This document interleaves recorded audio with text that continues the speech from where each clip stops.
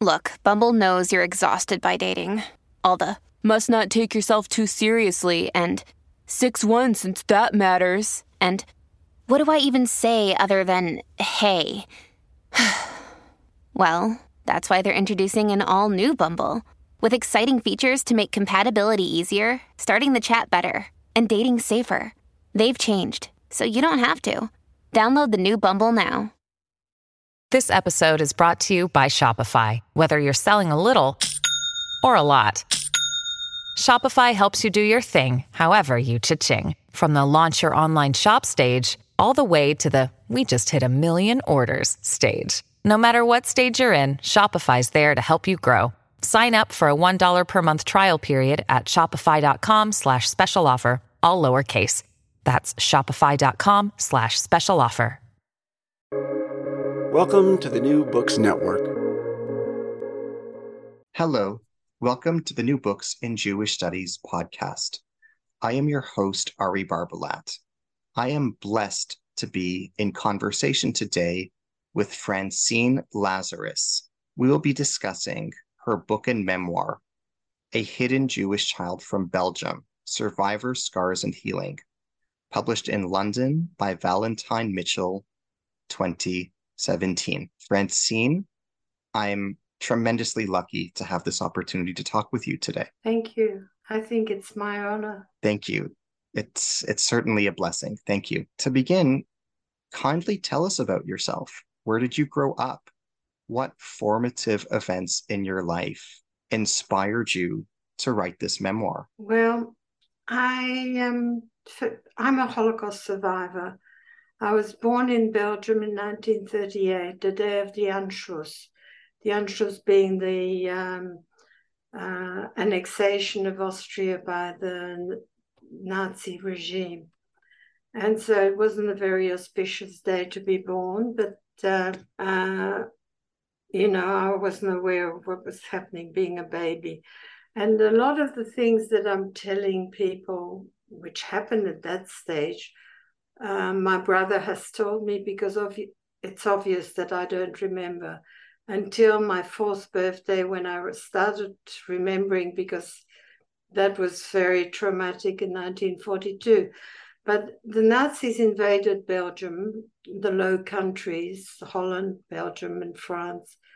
They came that way despite the French having built the Maginot Line to keep the Germans out. But they had the guns pointing the wrong way. And the Nazis came with their blitzkrieg and invaded Belgium on the 10th of May, 1940. And we tried to run away because the war didn't start in Belgium. By then, the war had been going on for 2 years. And so Poland, Czechoslovakia, areas, the Sudetenland, and had been taken already.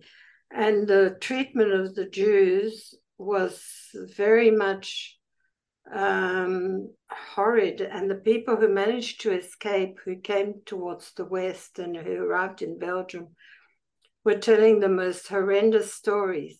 So as soon as the Nazis invaded Belgium, many people tried to run away. And so the roads were clogged with bicycles, horses, cars that had broken down because they couldn't get fuel. And my father managed to get some tickets for a train to take us to Dunkirk. And from there, he had hoped that we'd be able to travel to England. However, when we reached Dunkirk, it had been closed to the general population and only reserved for the military. And so we went around France and tried the Swiss border, but they repelled us. And we ended up in a little place called Sepet in France. And we were there for several months until Maréchal Pétain, who was in charge of the Free France, the so-called Free France, had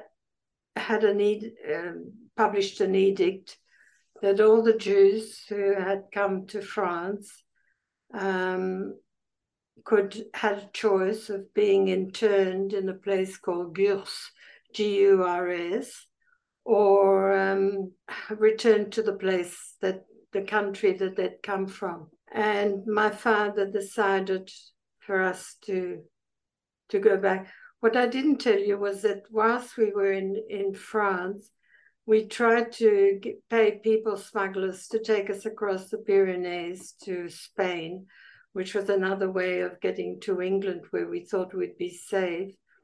But apparently I had whooping cough. And all this, of course, I don't remember, but my brother told me. So we were left behind. The group left and managed to safely cross the Pyrenees, but we couldn't. So my father made the decision after the edict from Marie Chapetin to go back to Belgium. And it was a good decision because a very, very incredibly high percentage of people who were interned in Gurs were murdered in Auschwitz subsequently as soon as the death factory was in action. So it was a very good decision, and we went back to Belgium. But of course, meanwhile, Belgium had horrible edicts put against the Jewish population. They were excluded from academia, excluded from medicine, excluded from the law, excluded from every education, from every aspects of living, and they couldn't they couldn't sell to non-Jews, and non-Jews were not allowed to buy from them, so they couldn't own property. They couldn't travel. There was curfew imposed. They couldn't travel on public transport. They couldn't go use any of the park and the public facilities. Jews were excluded on the sole basis that people were Jewish for no other reason. So by 1942, when the death factories were functioning very well, the Nazis had already ordered all the Jews to move into 3 main cities, of which Brussels was one of them. And they formed a triangle over a city called Malines or Mechelen. Malines had Belgian garrison there. And so that was fitting very, very well with the Nazi purpose. And by 1942, the roundup started because the Jews had been concentrated, and it was very easy to pick them up, to go to certain street and to drag them, whether they were full family, with suitcase, with no suitcase, with complete family. It was just very unorganized organization. And so they blocked off street with trucks and forced the people to go down, regardless of whether the kids were home. Mum was not there, Dad was trying to find some food. There was no organization in it. And whereas in some countries they were told to present themselves at this and this time with a suitcase and all their valuables, the Nazis had been smartened by the time they came to Belgium, because there was a register and people had to register. If you did not register, you wouldn't get coupons to buy food. Now, coupons is not money. Coupons is an authority to walk into a shop and buy a loaf of bread with your own money. But you had to have both the coupon and the money. If you didn't have the coupons, you couldn't walk into the bakery or the butcher shop or whatever it was. So, and to get the coupons, you had to go and register. Later on, a lot of coupons were illegally printed in underground printer areas, but that was much later. So a lot of people went and registered, and what the Nazis asked was, how many rooms do you have? How many people the family comprises of? Do you have silverware? Do you have gold? Declare how many rugs you have. Do you have the paintings? List them. So by the time you'd listed everything, you've already made a plan for them to send you to the east, to your death, and just march in, and they had the detail of everything of any value to take. So it was very, very well organized. By 1942, as I said, the roundups were started in earnest. And of course, everybody was scrambling to find hiding places. Unlike the story of Anne Frank, where the whole family was hidden together, my family was completely divided. My father found a place in a place called Saint, near Tubize, which is a small town, not very far from Brussels. And he took me there, and it was a little farm. Now, a farm where I'm living in Australia is 5,000 head of cattle and 20,000 head of sheep and millions of trees, and, you know, things are grown in large quantities. Whereas in Belgium at that time, it was a self-sufficient little holding of maybe 1 or 2 acres. You know, we grew our own vegetables, we grew our own fruit, we had our chickens, we had a couple of cows, we had a horse, and a couple of pigs. And my father did not say goodbye. And that is why I remember it, because it was extremely traumatic. When I realized he wasn't there and I was left with total strangers in a completely different environment to the environment that I had been used to, which was the city with cars honking, with traffic, with noise, with lots of people, to a very quiet environment with 2 couples, an old couple and their son and daughter, their daughter and son-in-law, and all these animals, strange animals to me, because, you know, we'd had a cat at home, but that was it. And so, and my father didn't say goodbye. He left surreptitiously and abandoned me, or so I felt. And for the rest of my life, I have felt abandoned whenever anybody has gone away or any change. I'm very averse to change of any kind. But that's why from that time onwards, I remember, whereas anything that I have told you so far, this information I received from my brother, who's 7 years older than me. My brother was sent to a Jesuit seminary, and where they tried to, of course, convert him. And nobody knew where the parents were. As it turned out, I found out later on that they were living in a place under a grenier, I don't know how to say in English, an attic. And so, you know, I did see my father once more when he came to visit me in the farm, probably. I don't know how he traveled, because he wasn't allowed on public transport. He had to observe the curfew. How he came is all a mystery to me. And he had a Star of David, which would have made him very obvious. I don't know whether he came to pay for my board or why he came, but he came, and again left surreptitiously. At that stage, I'd forgotten my mother. I'd forgotten that I had a mother.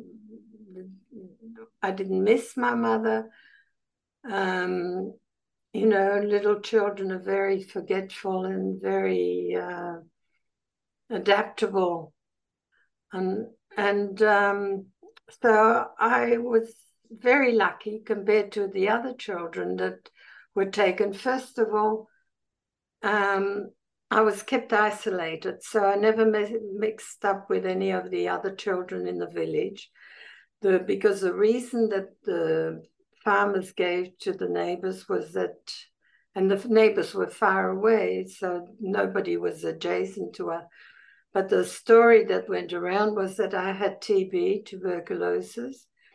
And of course, I came to the country to get better. And that I was a cousin of theirs from the city.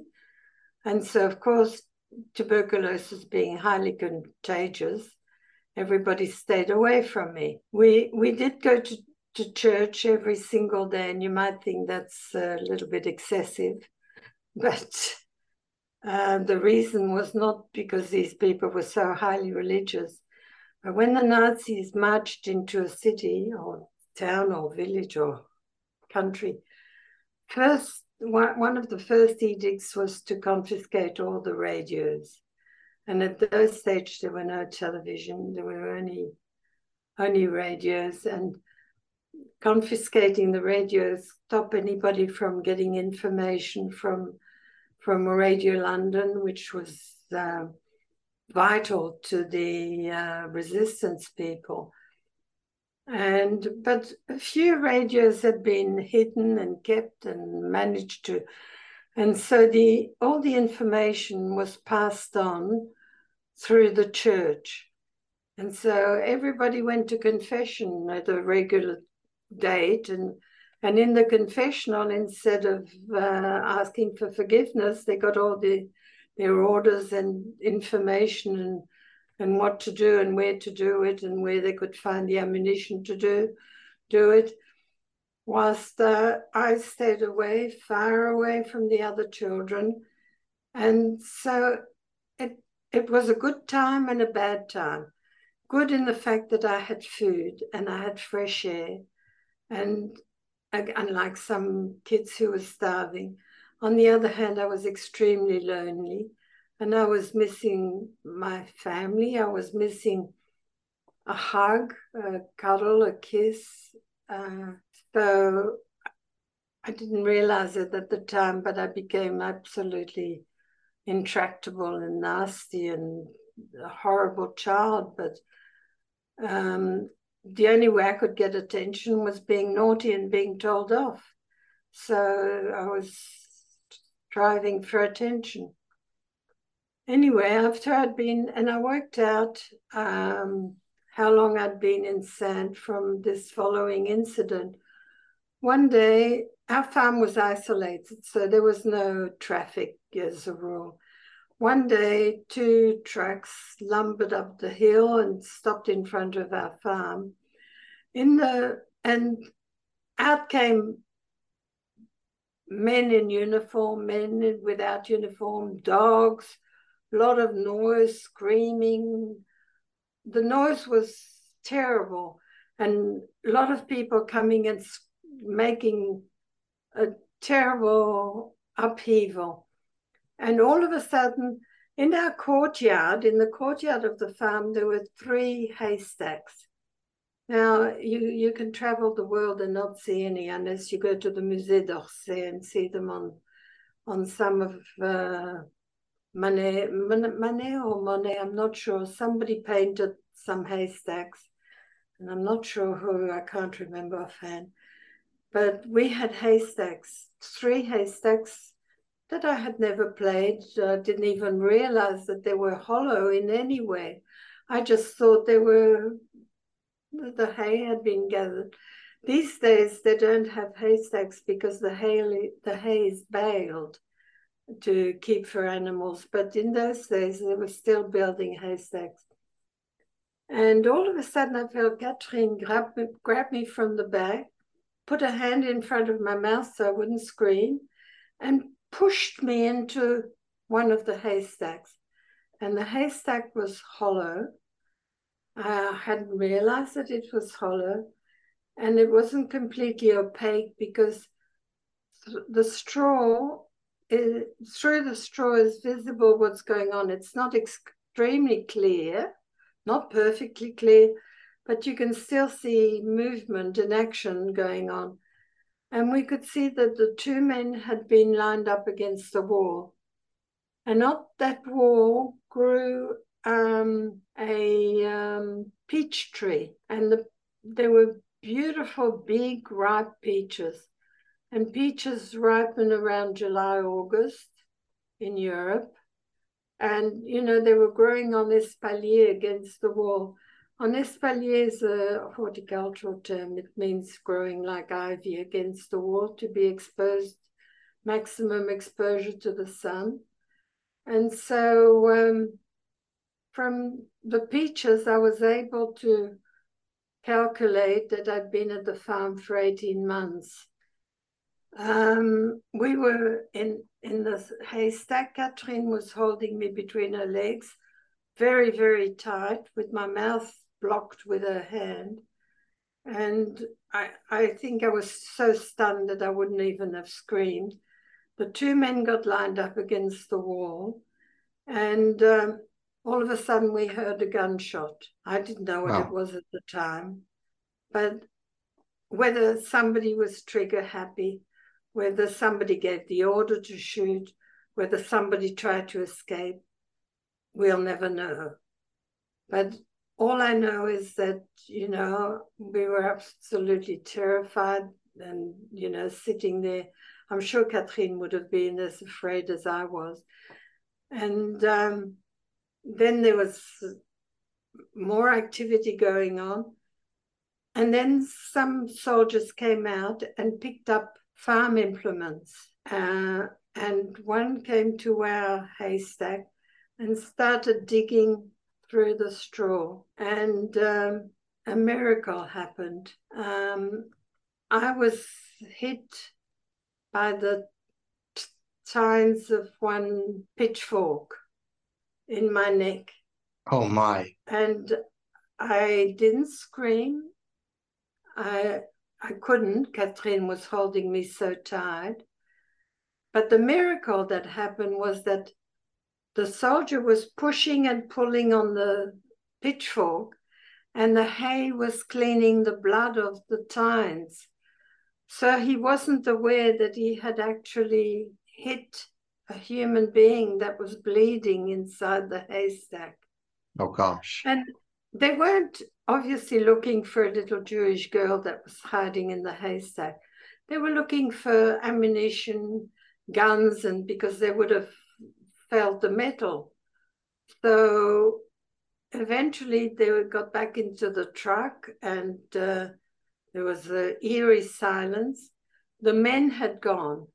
Now, I presume they weren't killed, because if they'd been killed, they would have left their bodies there to be buried.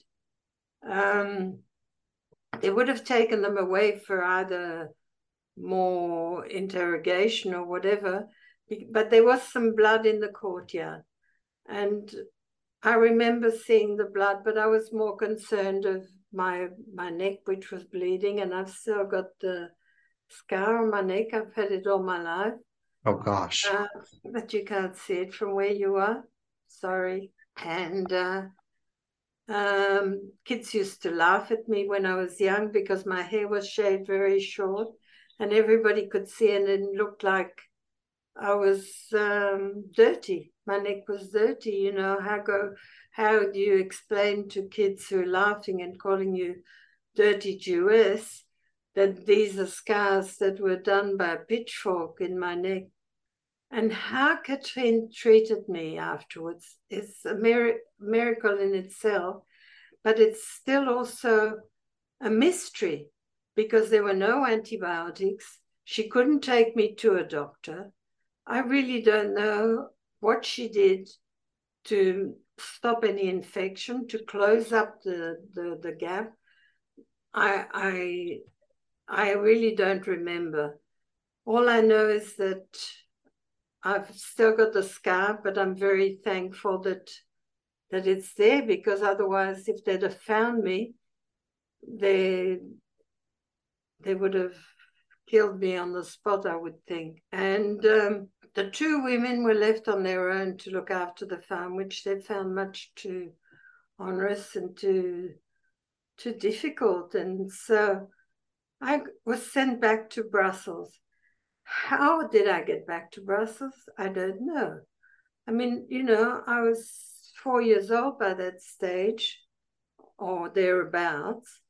I don't know whether, no, I was more than over 5 years old. And I just don't remember whether we traveled by train, whether Catherine and Marie took me back to Brussels, whether my father came to get me. I just don't remember the journey back. And at that stage, an organization, the Comité de Défense des Juifs, had been formed. And they were looking after orphan children or Jewish children, trying to protect them and putting them in safe houses. And the safe houses were not really always safe because the neighbor would denounce a lot of people. So they used to rotate the children from safe house to safe house. And so children could have got lost in the system. And Madame Joffé was one of the ones that started this movement. And André Guelen was one of the people that kept exercise books with records in, what's the word? It was hidden. It wasn't in letters. It was in, I don't know what the word is. Sorry. She kept books, but exercise books, people wouldn't be able to read them without the key, in which she put the real name because a lot of children had to change their name.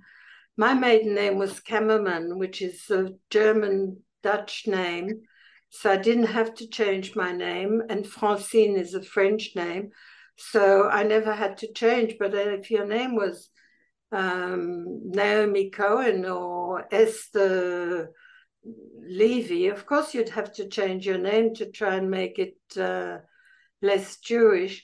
So these exercise book kept records of all the children, who the parents were, who the next of kin were, if in case they couldn't find the parents after the war, where they were hidden, under what name.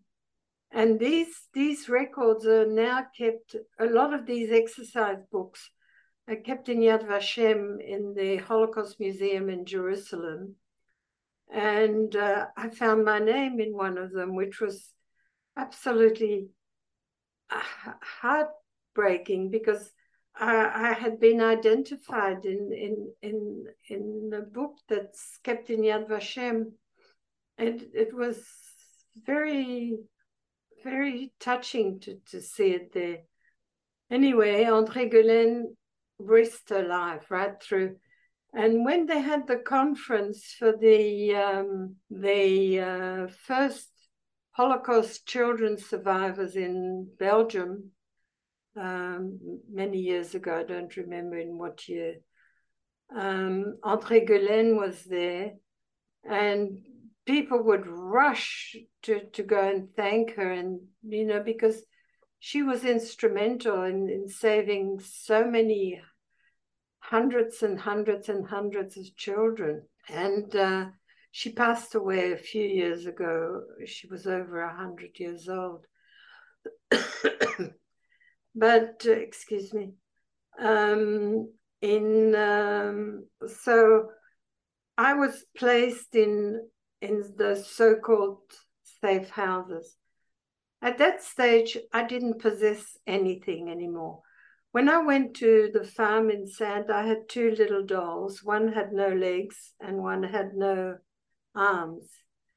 And they were mine. They were my best possession. And I had the clothes that I was in. They fitted me. My shoes fitted me.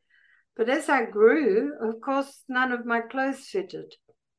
And so in the safe houses, the younger children took the clothes of the older ones. The older ones got clothes from adults, and so on. Shoes was a very hard thing to come by because all our feet grew. And in Belgium, of course, they use a lot of clogs as they do in Holland.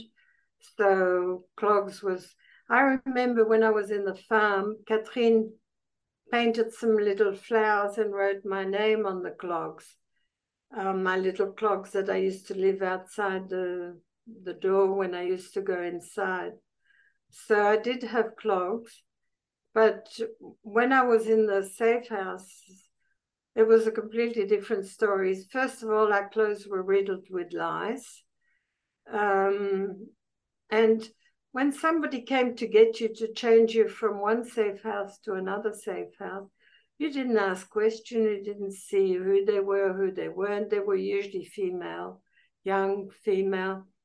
And you walked out with them. You grabbed the first coat that you could see, which meant that nothing that you had was yours. Nothing was yours, your possession, your toy, your clothes, nothing. It was all from somebody else. Also, in the safe houses, cleanliness was not a priority. First of all, if they'd started washing children's clothes and hang them outside, of course the neighbors would have noticed and denounced them. For a loaf of bread, people would denounce anybody. So we didn't get our clothes washed. We didn't have ourselves to wash. I remember very well being taught to dip my finger in water and then dip it in the sand and then rub my teeth because it would act as an abrasive and clean the growth on the teeth. So you can imagine the cavities and the quality of the teeth after the war. But somehow we managed to survive, most of us. Some were not as lucky when they had raids, unfortunately, being at the wrong place at the wrong time. It was just a matter of luck. And also, at one stage, it was getting towards the end of the war. The V1s and V2s, which were unmanned rockets, were coming over Belgium, destined for London, but of course the Nazis hadn't perfected yet the way to London, and a lot of them fell on Belgium, of these unmanned rockets. And we could hear them. They made a ghastly sound and they landed anywhere because they didn't know, they didn't know yet at that stage where to make them land and where not. So they could fall on a church, on a school, on a road, on a house. It wasn't anything that had been preset. I thought I was extremely lucky when my grandfather found me a permanent place. It was about 6 months before the liberation of Brussels. And my grandfather found me a permanent place. He didn't know that it was only 6 months until liberation. Nobody knew. We were just hoping. And my grandfather found me a permanent place with his accountant. And there was Monsieur Masson, Madame Masson, and Mademoiselle Masson. Mademoiselle Masson was entertaining the Nazis, the soldiers, ostentatiously saying that she was gathering information for the resistance, but she couldn't prove that after the war, so she had a bitter ending. But I sometimes, she would entertain her soldier friends, and I had to jump into a dark cupboard that was creaking, and I could not move. Not one single muscle could move because it would have divulged exactly where I was, and that would have been the end of all of us. And I was terrified of the dark and not being able to move. Normally you might sit quietly in a chair and just don't move. But the minute you are told you cannot move, and I know I've had this experience because I sat for a painter once, and the minute they'd say, now we're starting to paint again. After 3 minutes, your nose is itching, your face is, you feel you have to scratch your head, you have to move something. So, of course, I'm there in the dark cupboard and, I can't reveal, because the minute I get caught, we all get caught and we get murdered. So it was pretty awful. Also, Mademoiselle Masson had given me a little porcelain coffee set to play with, not given, but given me to play with. And so that was the only thing that I had to entertain myself. And so one day, I slept in the same room as Mademoiselle Masson, and she was out, and Monsieur Masson decided to come to bed with me and told me, this is our secret. You don't talk to anybody about this. If you tell anybody about this incident, I will march you across the road to the Gestapo, and you'll be tortured and then murdered, and you'll be dead. Wow. And so I was 6 years old, and Monsieur Masson raped me. Wow. And I was terrified of the Gestapo. I was absolutely terrified, and I wasn't going to say anything. But in the morning, when I woke up, if I'd been asleep, I don't know, but in the morning I noticed that my sheets were dirty. And so I was very, very afraid of the Gestapo. But I was more afraid of Madame Masson, because she was very stern and reluctantly had let me come in to her place, to her home. And so in the morning, I thought, she's going to kill me for having made a mess of the sheets. So being very innocent, I didn't realize what had happened to me. And I said to Madame Masson, I didn't make this mess in my bed, your husband did. And she just looked at me, blew up like a frog. She expanded.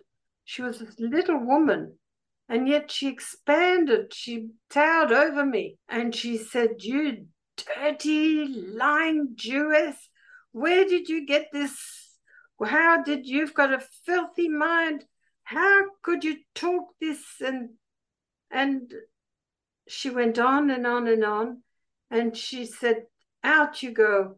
And she took a box and started throwing my few clothes or whatever he had, very few belongings. And I had been playing with the little tea set of her daughter, and it was porcelain, and she threw it in the box. Several pieces got broken. She put me outside the door, and the box outside the door. And I was hungry. I needed desperately to go to the bathroom. I was too afraid to cry, because I thought, if a passerby asked me, why are you crying, little girl? And then, and I'm a little Jewish girl that was thrown out and straight to the Gestapo.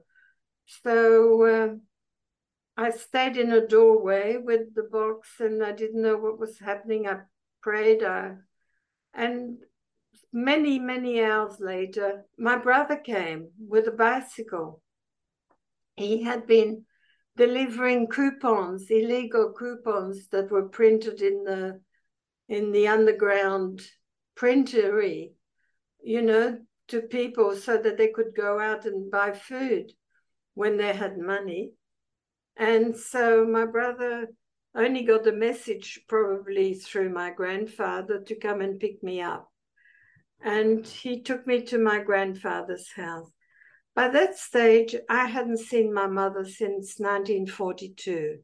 This was in 1944. And I've got to add here that the Massons, although he did an unspeakable, horrible thing to me, saved my life by hiding me. Wow.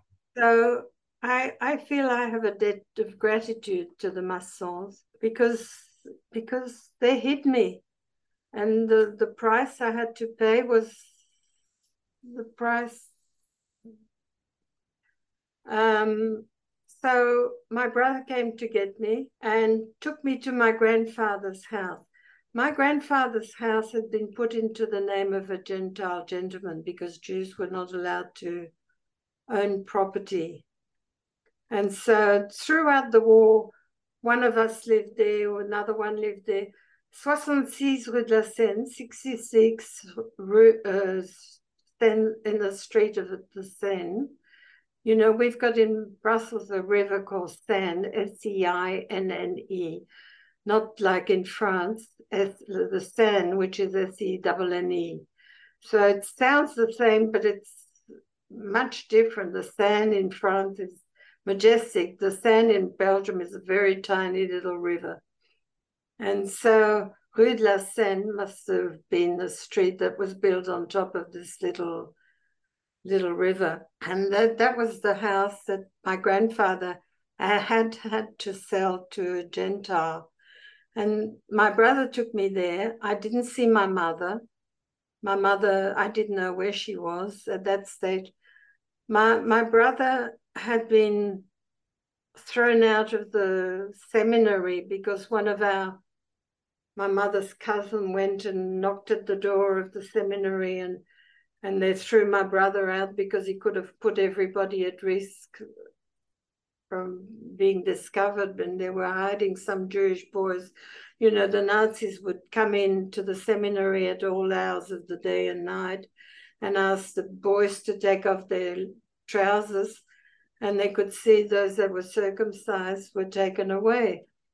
And so they had quite a few raids afterwards. My brother found out, but he was let loose virtually. He didn't know where the parents were living, and they thought he was safe in the seminary. Meanwhile, he was finding where to sleep in dogs' kennels, trying to steal dogs' food, living off food in bins when he could find any. He was living from eating grass in gardens, flowers, whatever he could get. Had a horrible, very, very terrible time. And because he didn't know where any of the family was. Just before the liberation, my father was arrested. He was denounced by a guy called Jacques de Musse. The Musse means the denouncer. This man, a Jewish man, used to ride with the Nazis in an open car, a jeep, and he'd point out. It takes very often, you know, they say, we always believe that we can recognize other Jewish people, but I think it's a fallacy. But anyway, this man was accompanying he knew a lot of Jewish people, and he thought he was going to save himself. So he denounced a lot of people. But finally, he was also on the train to Auschwitz, where I have been told he was ripped to pieces. Wow. So he didn't arrive to Auschwitz alive. Meanwhile, my dad was on the very, very, very last train to Auschwitz. And this is something that is killing me, that he managed to stay alive throughout this ordeal, through this war, through everything. All he had to do was hide for another few weeks. He knew the liberation had happened because that happened on the 6th of June when the Allies came across from Normandy to Normandy. Mm-hmm. And so he knew the Allies would be there soon. And he went out to get some food, I think. Also, my mother said. And he was on the last train to Auschwitz and went straight to the gas chambers. They didn't need labor anymore at that stage. When I was reunited with my mother after the liberation, she decided, she was a young woman, she had her own reason. At the time, I didn't understand that, you know, she'd been left a young widow, she'd suffered through terrible hardship, And she didn't want the encumbrance of young children, my brother and I, damaged children, horrible children, intractable, awful children. And so my brother was left to roam the street, and I was put in foster homes. Foster homes in where I live in Australia, government supervised. They are organized and so on. Whereas in Europe at that time, foster homes were just a couple of old people who like to supplement their pension or their income by taking in a child. So again, I was left with old people, not mixing with children. My mother completely forgot about me about when she had to pay for my board, and left me in the foster homes. In fact, by the time I was changing foster homes on a regular basis because I was so difficult. And in Belgium, there's an organization, a government organization called La Police des Étrangers, meaning police just for foreigners. And Wow. foreigners had to register when they arrived. They had to get identification. They had to, if they moved from one suburb to another, they had to deregister from one suburb to re-register in the next suburb where they were moving to. So they could always be kept track of. They also had to give details of their businesses, how they were earning their money, where they were working. All their information was kept in these documents. For me, it was a treasure trove when I was writing my book, because there I got my dossier, and it showed that I was accepted into hospital as an indigent because of, obviously they had no money for me, when I had peritonitis. And there are all the details, which house I came from and which house I went to after the operation. There are all these weird and wonderful details, all the homes that I lived at. So I didn't live with my mother. And my mother, when I was 11, my mother remarried and subsequently had a child. And when she had the child, she made me come back to live with them to take care of the child. I was 11 years old, and so became the slave to my family, plus that little girl that I virtually brought up on my own. My mother and stepfather used to go to Madeira for the holidays and leave me in charge for over a month with a little baby. My brother had been disposed of. By the time my brother, in 1952, came to Australia, he was sent with hardly a few dollars in his pocket. And before that, he had done military service. So I hardly know my brother because I've hardly lived under the same roof as him.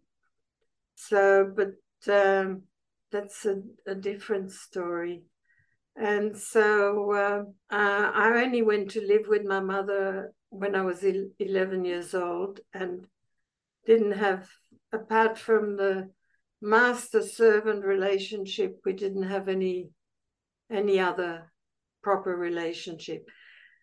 Before that, every time I got thrown out by the foster carers who were looking after me, I used to spend time with my grandparents. Until my mother could find another place where I could stay, I'd move back to my grandparents, I'd move. So I must have gone to many, many schools. But at the beginning, when I was 8 years old, one of the foster carers said to my mother, "Shouldn't this child go to school?" So I started school when I was 8. And of course, the kids were laughing at me because I didn't have nice clothes. I didn't have parents who came and dropped me off and picked me up and looked after me. And I was Jewish, one of 2 Jewish girls in the whole school. Oh my. Yes, and of course, we'd spend times at playtime being surrounded by the kids jumping around saying, "You killed Christ, you killed Christ." Well, of course, I'd say, "No, I don't know Christ. And, I didn't kill him."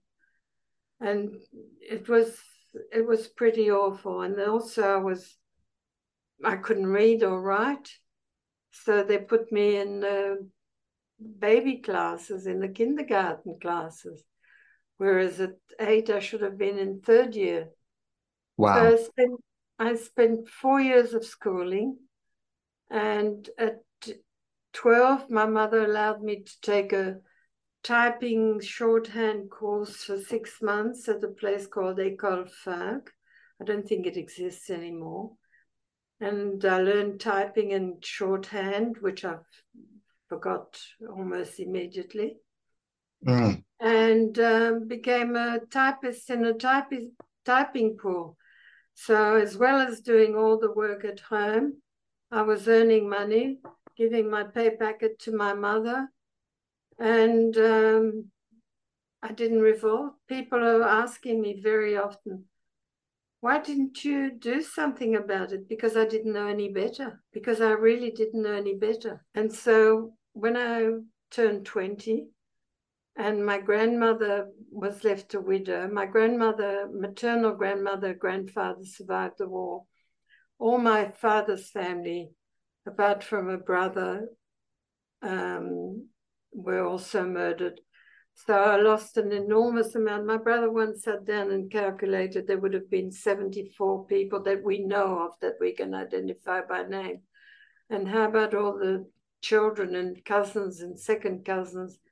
Impossible to tally them, people that were murdered during the war. We would have had a beautiful large family all over the world. But my grandfather died. My grandmother wanted to go to Australia to see her family, who had migrated to Australia before the war. And so who else to send to Australia to look after the grandma but me? So my mother bought a one-way ticket, put me on the plane, on a boat rather, from Southampton to Australia. And I was so ignorant, so stupid, so idiotic, so dumb. It never occurred to me to walk into a library, get a book about Australia, find out something about the country I was going to. Find out Sydney, what is it? Is it a town? Is it the desert? Is it waterlogged? Is it on the mountain? I knew nothing. I was too ignorant. The mind boggles at the ignorance, the depth of ignorance, that it never occurred to me to go and find out. You're going the other side of the world. You're leaving everything that you have ever known. And, with no return ticket and a foreign language, I didn't speak English. So, of course, arriving in Australia on the morning of the day we arrived in Sydney, the captain said the day before, he said, "Tomorrow morning at 5:00, we go through the heads, and you can come on deck and you'll see the heads." And of course, the whole ship was on deck at 5:00 in the morning. And we saw this magnificent place. It was so beautiful. There were no high rises. There were beautiful little houses. There were boats on the harbor. And it was just like we've landed in paradise. This is the most beautiful place in the world. And you know something, this happened over 60 years ago, and I still think the same. I'm grateful, and I'm so grateful that I landed in Australia. So very grateful that I was able to spend all these years here, raise a family. What does your book teach us about intergenerational trauma and vicarious trauma? Well, intergenerational is completely non-subjective. It just gets passed, and we don't realize it. And the trauma that my mother suffered was revisited upon me. And I'm sure I revisited it upon my children and my grandchildren. So I don't know whether the book does concentrate on the passing of the trauma from one generation to another. And I mainly wrote my book with, my main objective was that children went to their deaths without a voice. And all of them said, many of them said, people as they were taken away were saying, tell the world about this injustice. You must tell the world. Now, after the war, the first thing we were told was, you don't speak about it. So we were embarrassed. Something had happened to us, but we were embarrassed that it had happened to us. And so none of us spoke. All the Jewish kids and people that I mixed with in Belgium, not many, but there were a few, we never ever talked about the war, never mentioned anything. Do you have a father? Do you have a mother? Most of us had lost so many people, but we never talked about it. We were ashamed of what happened. So most survivors of the Holocaust did not speak for at least 30, 40 years after the event. And in the 1980s, people started writing PhDs and master's research about trauma of the Holocaust survivor, the child survivors. And of course, they started interviewing the children who were not children anymore at that stage. And all of a sudden, we were in a safe environment, and it burst out of us because, all the memories had been put so deep that we became ingrained and we didn't speak about them. And they came to the surface. And the other thing was, we had a voice. We could talk. But 1.5 million or thereabouts children were murdered for no other reason than the fact that they were Jewish. And they went to their death without being able to have a voice, without saying anything. Their voices were extinguished. So that was the purpose of writing my book, to give voice, not speaking on their behalf, because that would be very presumptuous, but to give them a voice so that people know the trauma that we have all endured. How did the death of your father impact you? How did you cope and respond during your upbringing? Well, I never believed that he had been murdered, actually. I never had a death certificate. The death certificate or the replacement certificate said that he was taken and died, perhaps presumed dead, présumé mort. So never actually dead. In an unknown place, we know it was Auschwitz, but that's for the certificate that it says. His death certificate says presumed death in an undetermined place. So I, as a child, I always thought that one day he was going to come back. He's suffering from amnesia, or he was taken by the Russians and sent to Siberia, and he can't escape. He's in the Gulag somewhere. I mean, I had all sorts of scenarios. I even had a scenario when he came and saw my stepfather and my mother there, and they had a fight. And by the way, I hated my stepfather with a vengeance. Every single night before I went to sleep, I would make a prayer. I would pray and say, please, God, let Boris die by the morning, be dead. And nobody answered my prayer. He was always alive in the morning. And so, prayers have lost any shine for me. I don't know, prayers don't get answered. What was your relationship like with your mother? Can you describe it in greater detail? Well, I never bonded with my mother. And in all the years, all I wanted her to say was just once only, I love you. And I never, ever heard her say, I love you. I was, even when she had Alzheimer's, when she had dementia at the end of her life, and I would go there and I'd say, who am I? What's my name? Who's that? And she'd say, the nurse. And I'd say, can you say I love you? And she'd smile and she said, no. Even with dementia, she couldn't bring herself to say, I love you. So she didn't want me. She didn't want my brother. She wanted her new life. And so I never had a relationship with my mother. She never gave me a birthday party, never gave me a birthday present.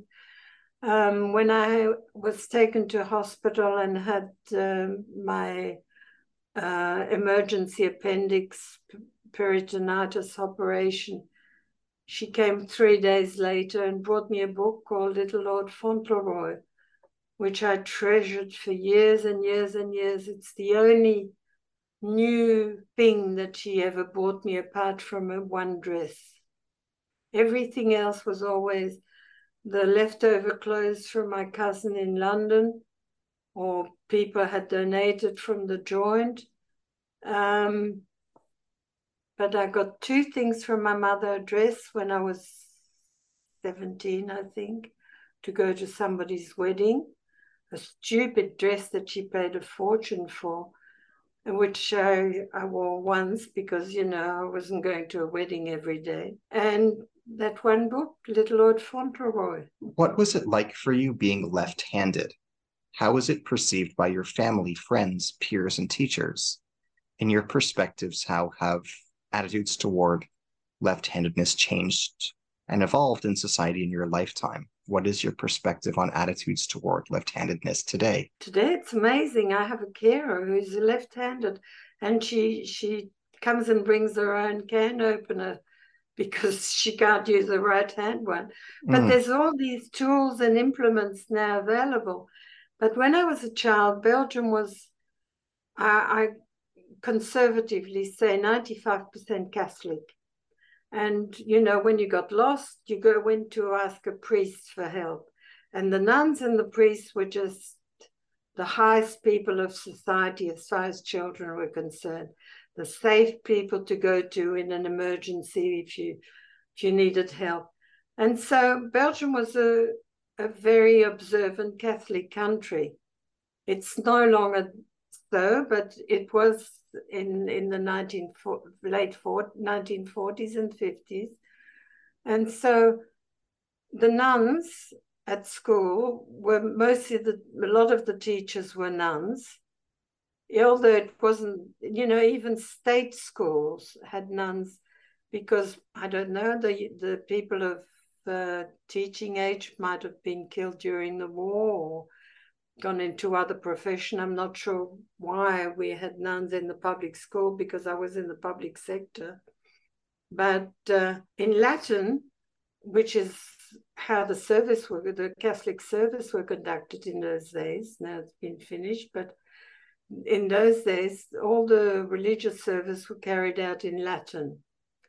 And left is sinistra. And of course, from sinister comes sinister.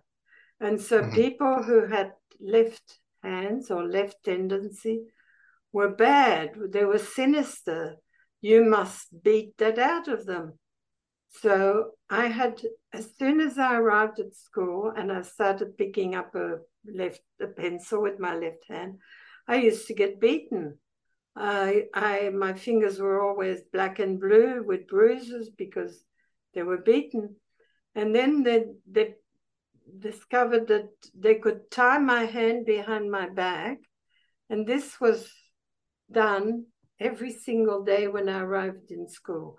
You can imagine what that did to my shoulder and what it did to my muscles of that hand that were paralyzed virtually the whole day. I couldn't use them. And of course, writing with my right hand became torture.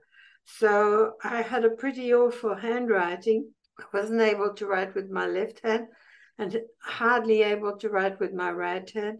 I don't know, still to this day, I don't know the difference between my right and my left. And so I usually go that way or that way. But if you ask me that way, is it left or right? I can't tell you. I just know that you've got to turn the card that way. That's about it. I just cannot understand the feeling of right and left. And I have now Parkinson's and I see a neurologist. And I was idly asking a question to him about this forcefully having to use the right hand, rather than the left hand. And he said that causes a lot of damage to the brain because the left brain controls the right side and vice versa. So, they created all this damage for me. Today, left is accepted everywhere. Everybody can please themselves, use right hand or use left hand. You can get any implement for the left-handers. And it's lucky I just was born 20, 30 years too early. What information does your book convey about the Gurs camp? You alluded to it at the beginning of our dialogue. Can you contextualize it for our listeners who might not be familiar? How is it presented in your book? Well, Gurs was in an internment camp, and people believed that it was only a temporary thing, but eventually, and for the conditions I have since read, I didn't know it. Most people didn't know at the time, but the conditions were horrendous. They had no sanitary facility, no food, no water, no protection from the weather. And a high percentage, most people in Gurs were sent to Auschwitz and very few survived. So it was a wrong decision to make that as against going back to where you came from. Can you tell us about Zayda and Buba? What events in history did they live through? How were their psychologies formed as a result of trauma that they lived through? What kinds of parents were they to your mother? What kinds of grandparents were they like to you? Oh dear. I always dreamt of having a nice grandmother, like you see in the pictures with a cat on her lap and knitting and kissing and having cookies. My grandmother was a very bitter, harsh woman, and she divided everybody rather than was kind to anybody. And I'm sure my mother suffered extreme trauma with my grandparents. My grandfather was not like that. He wasn't like Buba.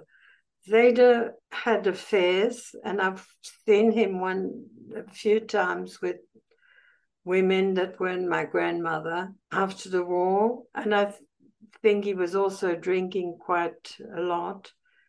And, as a grown up, I can understand that he had a pretty awful life with her. And the thing is, it was an arranged marriage. My grandmother was a little girl. She was 16 or 17 when they got married. They didn't know each other. It was all done through a matchmaker, Chatren, they called them, who was traveling from one place to another. So it would have been, there was no love. It was just an arranged marriage, and I never saw any affection between my grandfather and my grandmother. I never saw a smile. I never saw empathy, not for each other, not for my mother, not for any of us. We were the only of their grandchildren who were in Belgium. Roslyn would come from London to visit, and Roslyn was the be-all and end all of everything. They couldn't stop doing things for Rosalind, and my grandmother would go out of her way because Rosalind was very bright and Rosalind was intelligent and Rosalind went to university and Rosalind did this and Rosalind did that. And I envied Rosalind and I thought they treated me worse than a dog. But no, my grandparents mistreated my mother and my mother revisited it upon me. So I didn't cry when my mother died because it was like a stranger, not, when I hear a song called the Yiddish Mama, I just think to myself, now, this is a lie. This is not, my mother had no maternal instinct. And yet she did. She loved my little sister. Or to a point. She didn't do anything for her. I had to look after her. But when she passed away, she left the majority of her income and her possessions to my sister. My brother got nothing and I got a pittance. So she wasn't considering herself our mother. So that's the relationship with Bubba. But Bubba and Seda my grandmother came to Australia with me on the ship. And everywhere she went, to London, to Australia when she arrived, she left a piece of jewelry. My Auntie Faye got enormous big diamonds. One went to Rosalind, one went to Joy, my other cousin in England. And she came to Australia. Everybody got a big piece of jewelry. And when she died, my aunt had the cheek to give me earrings out of which the diamond had been taken out, and saying to me, so these were earrings out of the frame. They'd taken out the diamonds. And she said, you might want these as a souvenir of Bubba. And I've kept them. And one says one shouldn't hate, but I have absolutely no love for that woman. Nothing. No feelings, nothing. So the less spoken about, the better. She didn't consider herself my grandmother. What was it like for you to read about Anne Frank? What similarities and differences do you perceive between your experience and hers? Well, Anne Frank was slightly older than me, and she was able to express herself very beautifully. And so, her memories, her diary is so fresh because it's written by a young girl exactly as the events happen. I started writing in retrospect 40, 50, 60 years after the event. And so my memories are blurred. The difference also with Anne Frank is the fact that she was with her family. She was nurtured until the end. She always had somebody who loved her. She had her whole family loving her, father, her mother, her sister, the extended family, the friends, everybody was close. Where even when she was in the concentration camp, she had her sister with her. Whereas I spent the war on my own, pretty much on my own, without any support, any love, any affection. And I can tell you, it's extremely hard because you have to dig so deep to find. I have masses of love and affection for my grandchildren, but I could never show it to my own children. I adore them, but I could never show them love because I hadn't been taught. I did not know. I thought my life was like everybody else's life. I didn't realize that people were living in a warm, understanding, friendly environment. So when I speak to children, sometimes I say, you've read the book about Anne Frank. Well, I was a little girl in hiding, just like Anne Frank, but not quite like her, because We were in different circumstances. And sometimes she died, and I yet envy her. I envy her all the love and the care and the attention and her wonderful gift that she had of being able to put pen to paper and retell her day-to-day story. That's also something that I am envious of. Can you describe your relationships with your siblings and their in-laws? And my in-laws? Yes. Well, I've got hardly any relationship with my brother. My brother is 91. He lives in a town north of Sydney, north of New South Wales called Tamworth, where his son is a medical doctor, rural doctor. And it's quite far away. It's 5 or 6 hours by car. And I'm planning on going to go and see him because he's not getting any younger and I'd love to see him. But I did spend some time with him a year ago, I think. And he made me very welcome with his wife, and they couldn't do enough for me.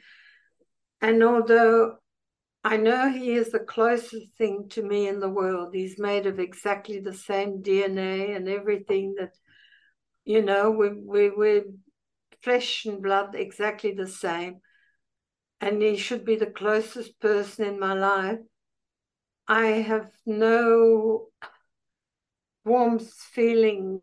Yes, I have warm feeling. I can't explain it. It's just, we don't understand each other. We have never lived together. We only occasionally once or twice or a few days here or there. So it's like being with a stranger. Whereas my little sister, I brought her up and she considers me more like her mother whenever she needs advice and things. But for some reason or other, we're not on the same plane intellectually. And I can't understand that she hasn't read my book. She reads an enormous amount of books. She's an avid reader, but she has refused to read my book. I am featured in several exhibitions at the Sydney Jewish Museum, and she's never been to see or to listen. And I don't know what she's afraid of, because all this at the museum happened before she was even born. So I think she must be afraid of something, or something that's guilty about. I can't explain it. I don't know what it is. But so that's the relation with my siblings. What was the second half? My in-laws. Yes. My mother-in-law and father-in-law. My father-in-law was a foreboding image. And, you know, he was kind in a certain way, in an abrupt way, and I was frightened of him, very frightened. But I got into the habit, as I got married and have children, to go and see my mother-in-law every single Sunday afternoon. I would dress up my children and I would go there. And when I went to see my mother, my mother would open the door and say, "Where have you been? Why haven't I seen you for days? You've got time to gallivant and run around with your friends. You've got time to go to the movies. You've got time for everything. You never come to see me." You know, it got to a point when I was dreading for my mother to go to my mother. Whereas I'd go to my mother-in-law, and my mother-in-law would open the door with a smile from ear to ear, welcome the children, give them cookies, and say to me, "Is your husband coming today?" So she considered me her daughter. In fact, when she passed away, her will was divided amongst her 3 daughters and me, and I got my husband's share. So my mother-in-law loved me like a daughter, and she treated me like a daughter, and I loved her in return. Who is Mademoiselle Simonis? Can you contextualize her for us? Mademoiselle Simonis. Mademoiselle Simonis was the headmistress of the school that I was going to, the primary school. She was an unmarried lady, lived with her mother in a little cottage behind the school. And my mother had put it into her head that the highest person that she knew, my mother had not finished primary school, she was not she wasn't educated. And so to her, in that order, we had a doctor, and the doctor was the highest person in her estimation. And the next person after that was the headmistress of the school. So my mother would kowtow actually to the headmistress and she was being called on a regular basis because I was, as I said before, I was intractable and very badly behaved. So my mother developed some sort of a relationship with the headmistress and used to consider it a great honor when the headmistress would accept her invitation to come to dinner at our place. And so I started resenting it. And there was a silver knife, fish knife, that had come out of the handle of the blade had come out of the handle. And that one was not to be used.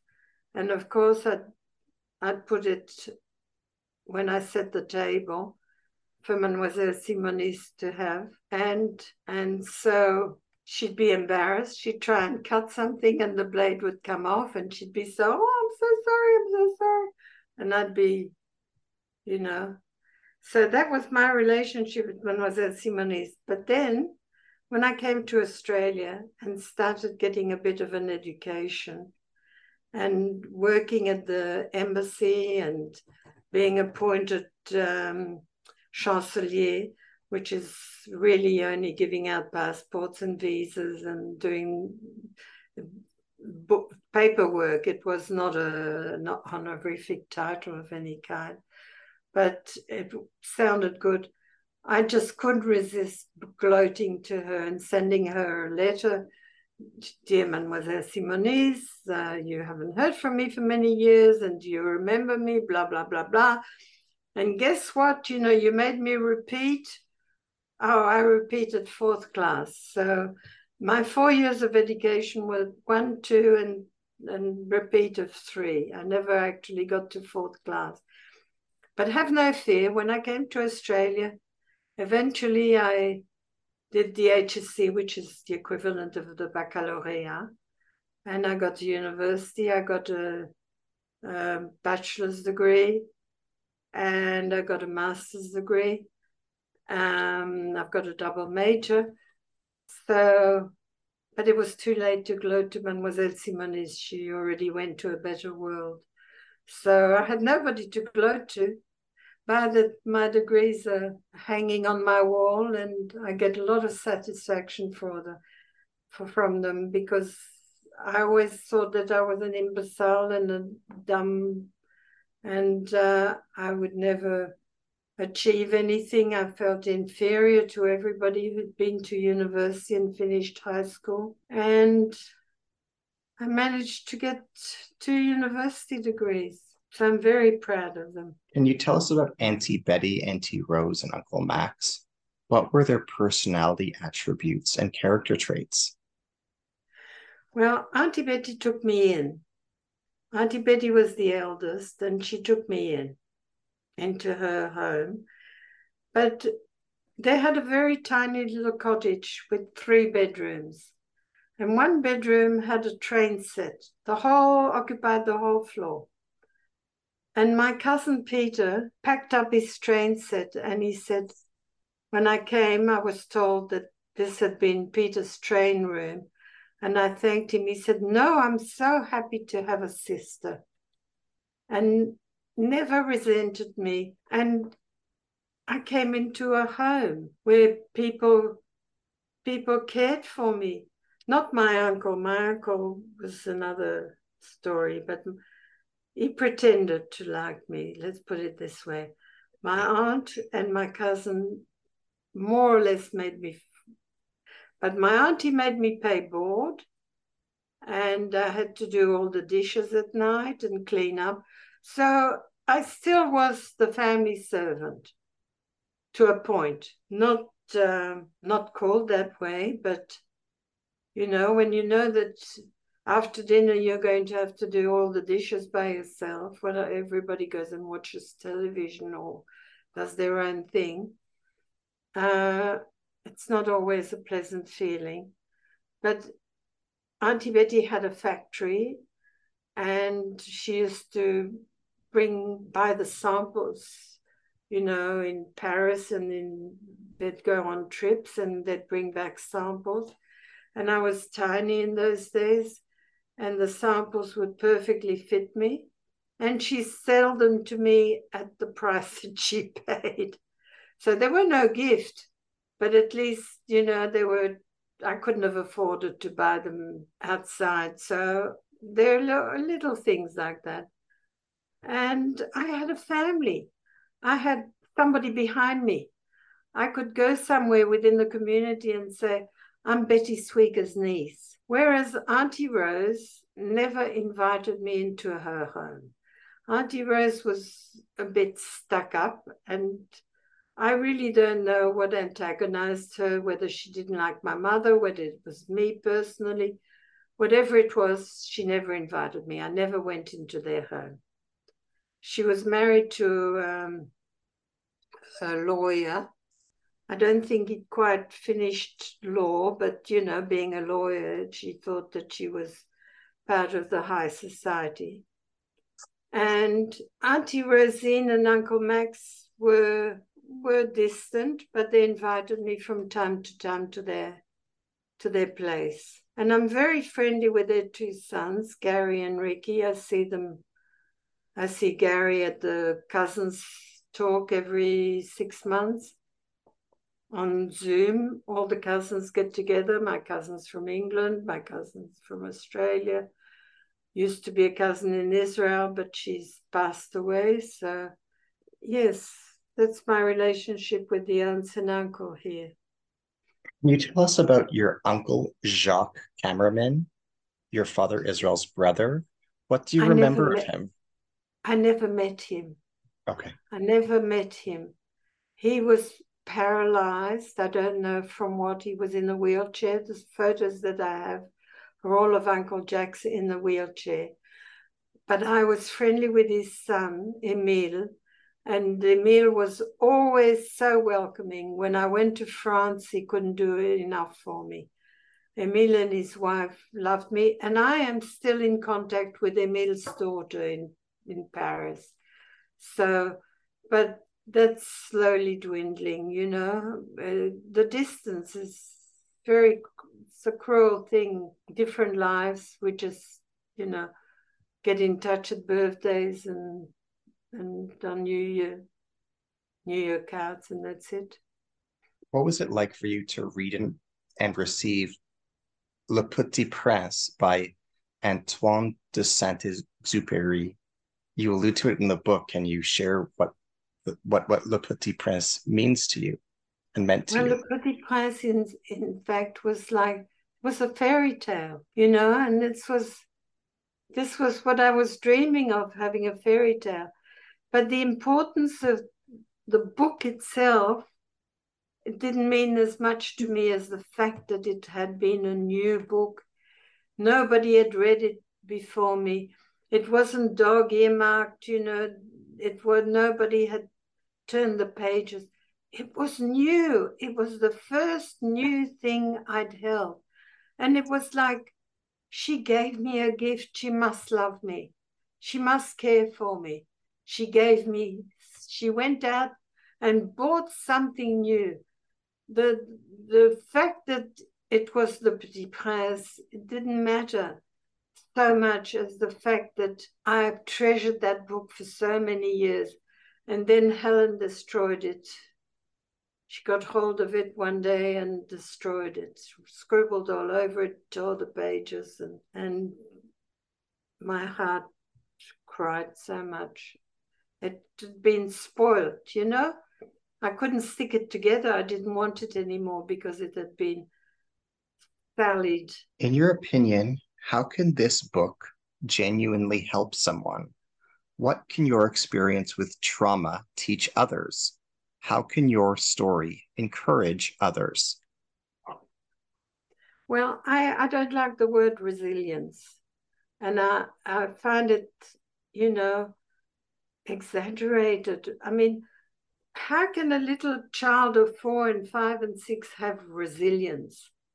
I just happened to have been extremely lucky.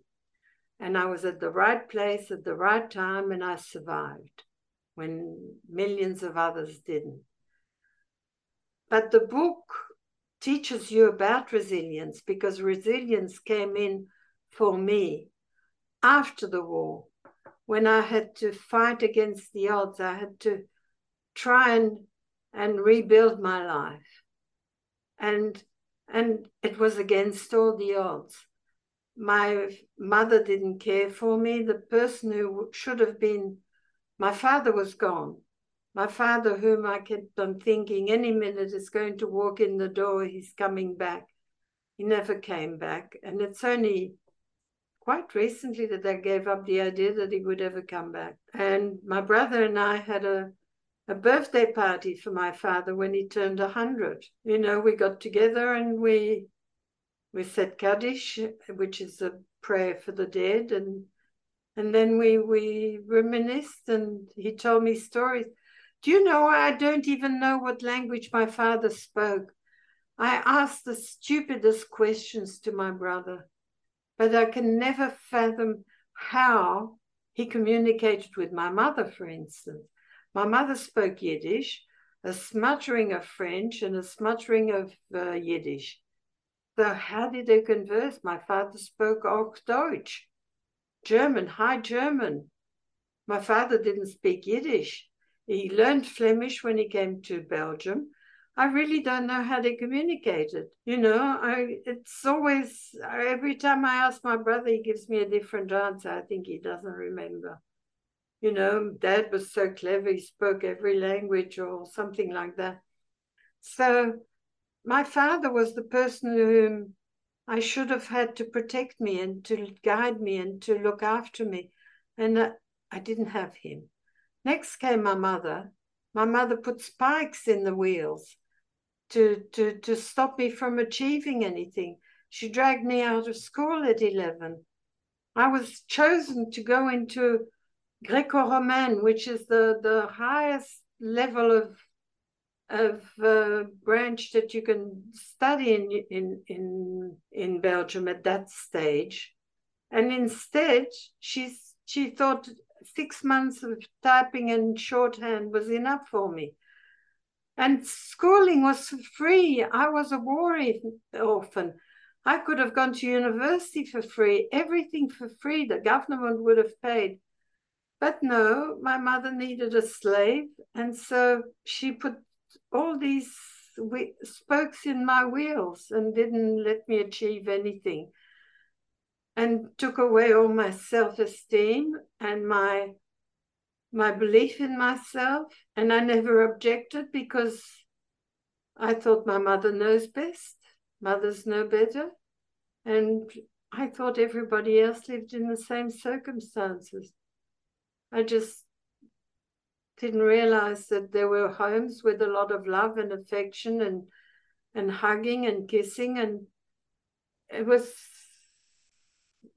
a discovery to find out, you know, the relationship that I have now with my grandchildren, for instance. What is your book's contribution to the history of the Holocaust? I think every book about the Holocaust contributes to the learning. Every little snippet put together, it first of all the information, if it's accurately copied or resourced, was written, photographed, documented by the Nazis themselves.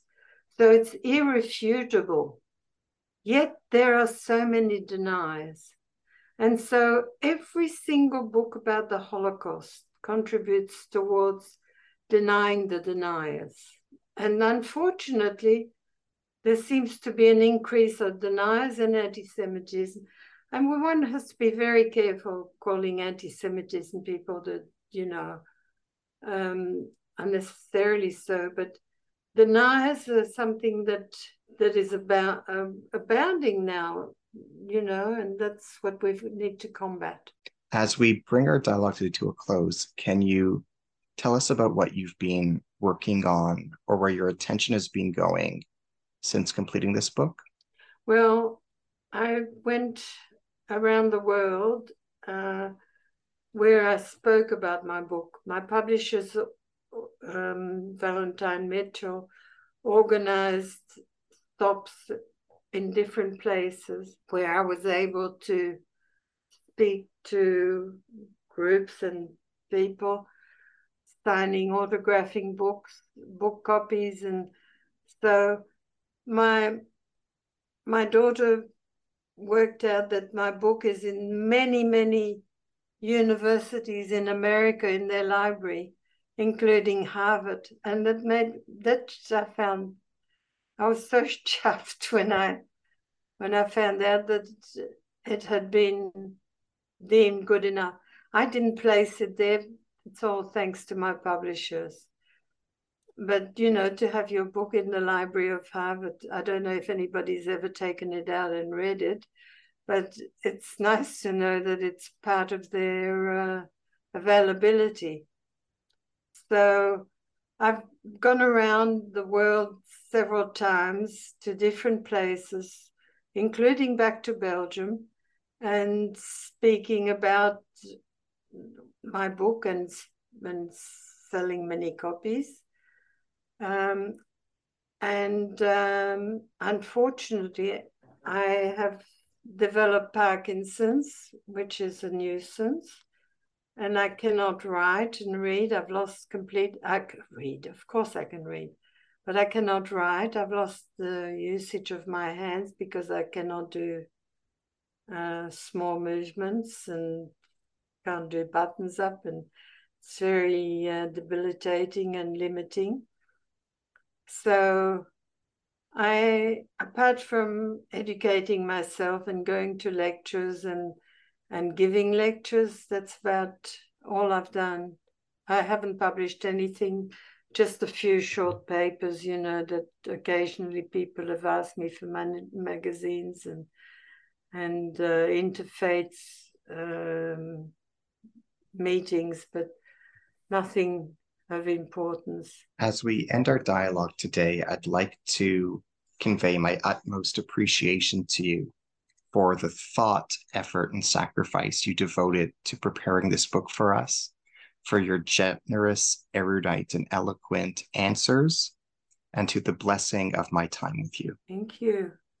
I'm honored and flattered by all your compliments, undeserved, but I'll take it. I'll take anything. Thank you. Thank you. You are a saintly person. You are the salt of the earth.